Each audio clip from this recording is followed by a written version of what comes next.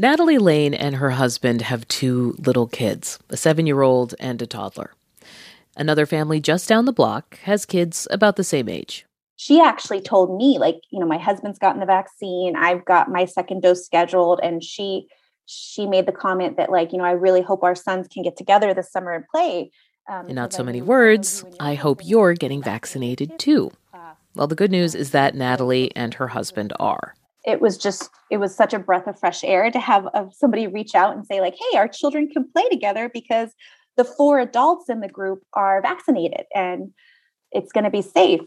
The reason that felt like a breath of fresh air is that in Draper, Utah, where Natalie lives, not everyone has quite the same attitude about vaccines. I have a neighbor who has boys the exact same age as my boys, and they seem like lovely people, and I would love to get to know them more. When I told her from across the driveway, hey, I'm getting my vaccine next week, she said, oh, I don't mind about that kind of thing. That's never mattered to me. And I'm like, I know.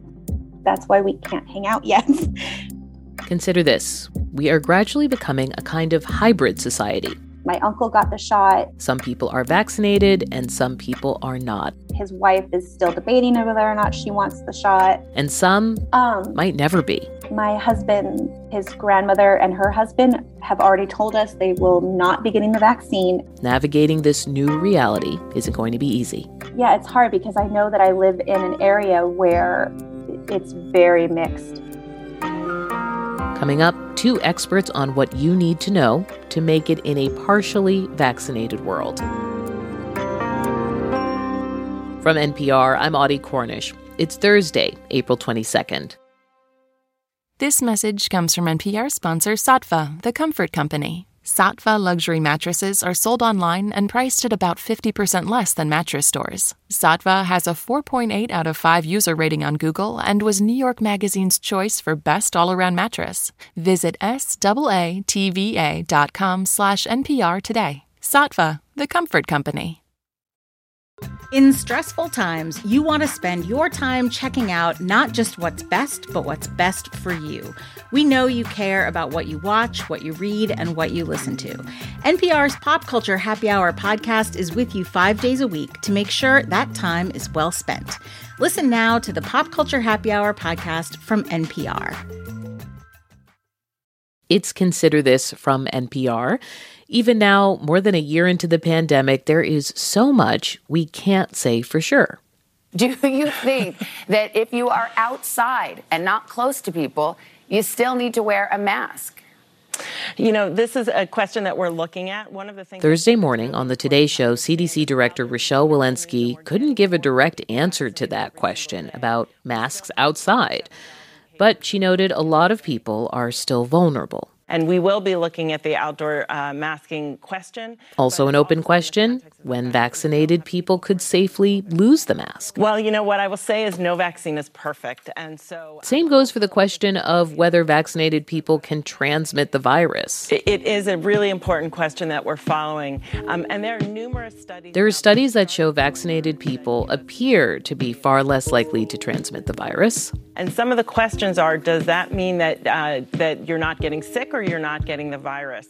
The bottom line is that vaccines have not made things automatically simpler. A little more than half of adults in the U.S. have received at least one shot, but that leaves about half of eligible people who have not. It's a very interesting twilight time where everyone's sort of personal biases are coming into this in a way. That's Dr. Monica Gandhi, an infectious disease specialist at the University of California, San Francisco, who recently sat down with another public health expert, Dr. Lena Wen of George Washington University. We as clinicians appreciate and understand what it means to operate in a gray zone, in this twilight zone, because very few things in medicine are clear-cut. Wen and Gandhi spoke to NPR's Elsa Chang about how to navigate this vaccine gray zone where some people are vaccinated and some people are not. Here's their conversation. So let's just start with the first question a lot of people are wondering about now, and that is, what can you finally do now that you are vaccinated? Or more importantly, what should you still not be doing?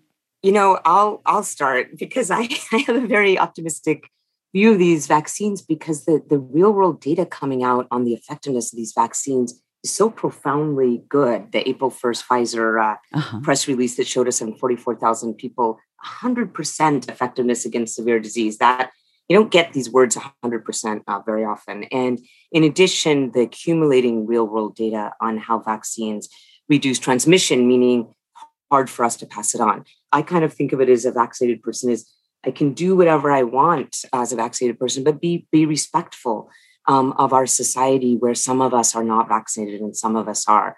And that, for me, that respect means masking and distancing around others who are unvaccinated out in public spaces. Okay. What do you think, Dr. Wen? Well, I agree with Dr. Gandhi. I would add a few more things.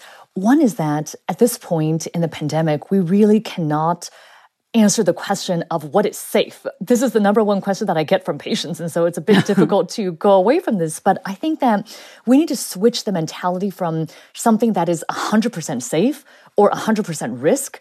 That's not the reality. Actually, what we should be doing is to think about how can we reduce our risk for us and for those around us. And so one concept that I've been talking about is that of a coronavirus budget. Just as we have a financial budget where you realize that you can't do everything, but you also want to prioritize the things that you have to do. For example, you may have to go to work or sending your kids to school is absolutely essential. You want to do what you value the most, recognizing that you can't do it all. And then for those things, try to reduce your risk in those activities. Being vaccinated is a key method for reducing your risk. I think a lot of us who are still unvaccinated are trying to figure out how to hang out with people in this partially vaccinated universe. I'm trying to get vaccinated. I just got my appointment, but it'll be several days before I actually get vaccinated with both doses. So how should I assess my risks when people who are vaccinated or partially vaccinated are inviting me into their homes or other indoor areas and trying to reassure me it's fine because they got the shot? How do I evaluate that risk? I would go to dinner there. And the reason I would say that is there's now 9 studies. There was just one added yesterday from a nursing home setting, healthcare workers, nursing home, and also a very large study from the CDC that swabbed first responders and shows the risk of you carrying the virus in your nose after vaccination is reduced between 80 and 94%. And that rate will go down even more as our cases come down with vaccination. And then there's some very nice studies that show the immunoglobulin that goes into your nose and protects you, which is called IgA, are developed by these vaccines, are really generated by these vaccines. So it's very difficult to transmit the virus if you've been vaccinated. Well, that's encouraging. Yeah, Dr. Wen? If I can add to that, here's what I find in how I talk to my patients, and I think how others talk to their patients too, is understanding what is most important to them. That's where the nuance really begins, because initially the CDC was discouraging travel that was non-essential. So how are these grandparents supposed to see their grandkids who live from somewhere else? Or what about going to indoor church service? What about going to the gym? The CDC hasn't said you can do this. But I also think that's when it comes down to values. And I actually think that for so many of us as practicing clinicians, we understand these nuances and can advise our patients based on what is most important to them. Okay, well then in the meantime, what is the responsibility of fully vaccinated or even partially vaccinated people as they move through their worlds? How would you frame it to them? I frame it as being polite. I really mean that. There is a social contract to be kept right now. And that social contract is, I think it's profoundly unfair for me to run screaming around public, happily singing at the top of my lungs if I'm vaccinated when other people have not had the chance to be vaccinated. I think it's truly a social contract. And thus, I would ask vaccinated people to please keep their masks and distancing on in public spaces, on airplanes, in the grocery store, until we get to a point where everyone who wants to be vaccinated has that opportunity above 16 in the current era. And at that point, there'll likely be recommendations that mask and distancing can come off.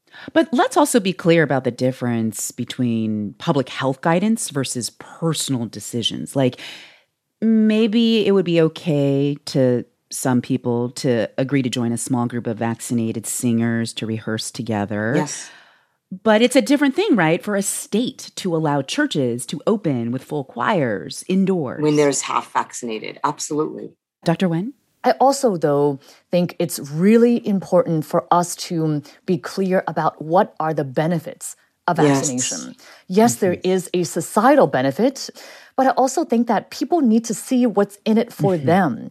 So I actually think that as we're seeing more and more reports of people going about their normal lives, visiting their grandkids, rejoining choirs, going to indoor gym classes, going on vacations, I think we should advertise this. I really disagree with the CDC in this respect. I think the CDC should actually be saying fully vaccinated people should go about their normal lives as much as possible, including resuming travel, including vacations, including going back to restaurants and bars if they feel safe doing so.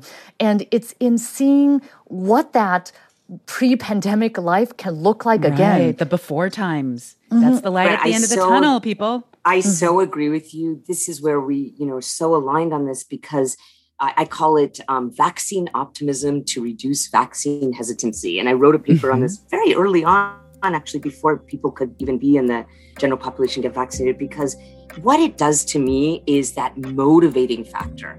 Because what it does is it gives people all this excitement about, hey, I want to get vaccinated now because I get to go back to the life that I enjoyed. Monica Gandhi with the University of California, San Francisco, and Lena Wen at George Washington University. It's Consider This from NPR. I'm Audie Cornish.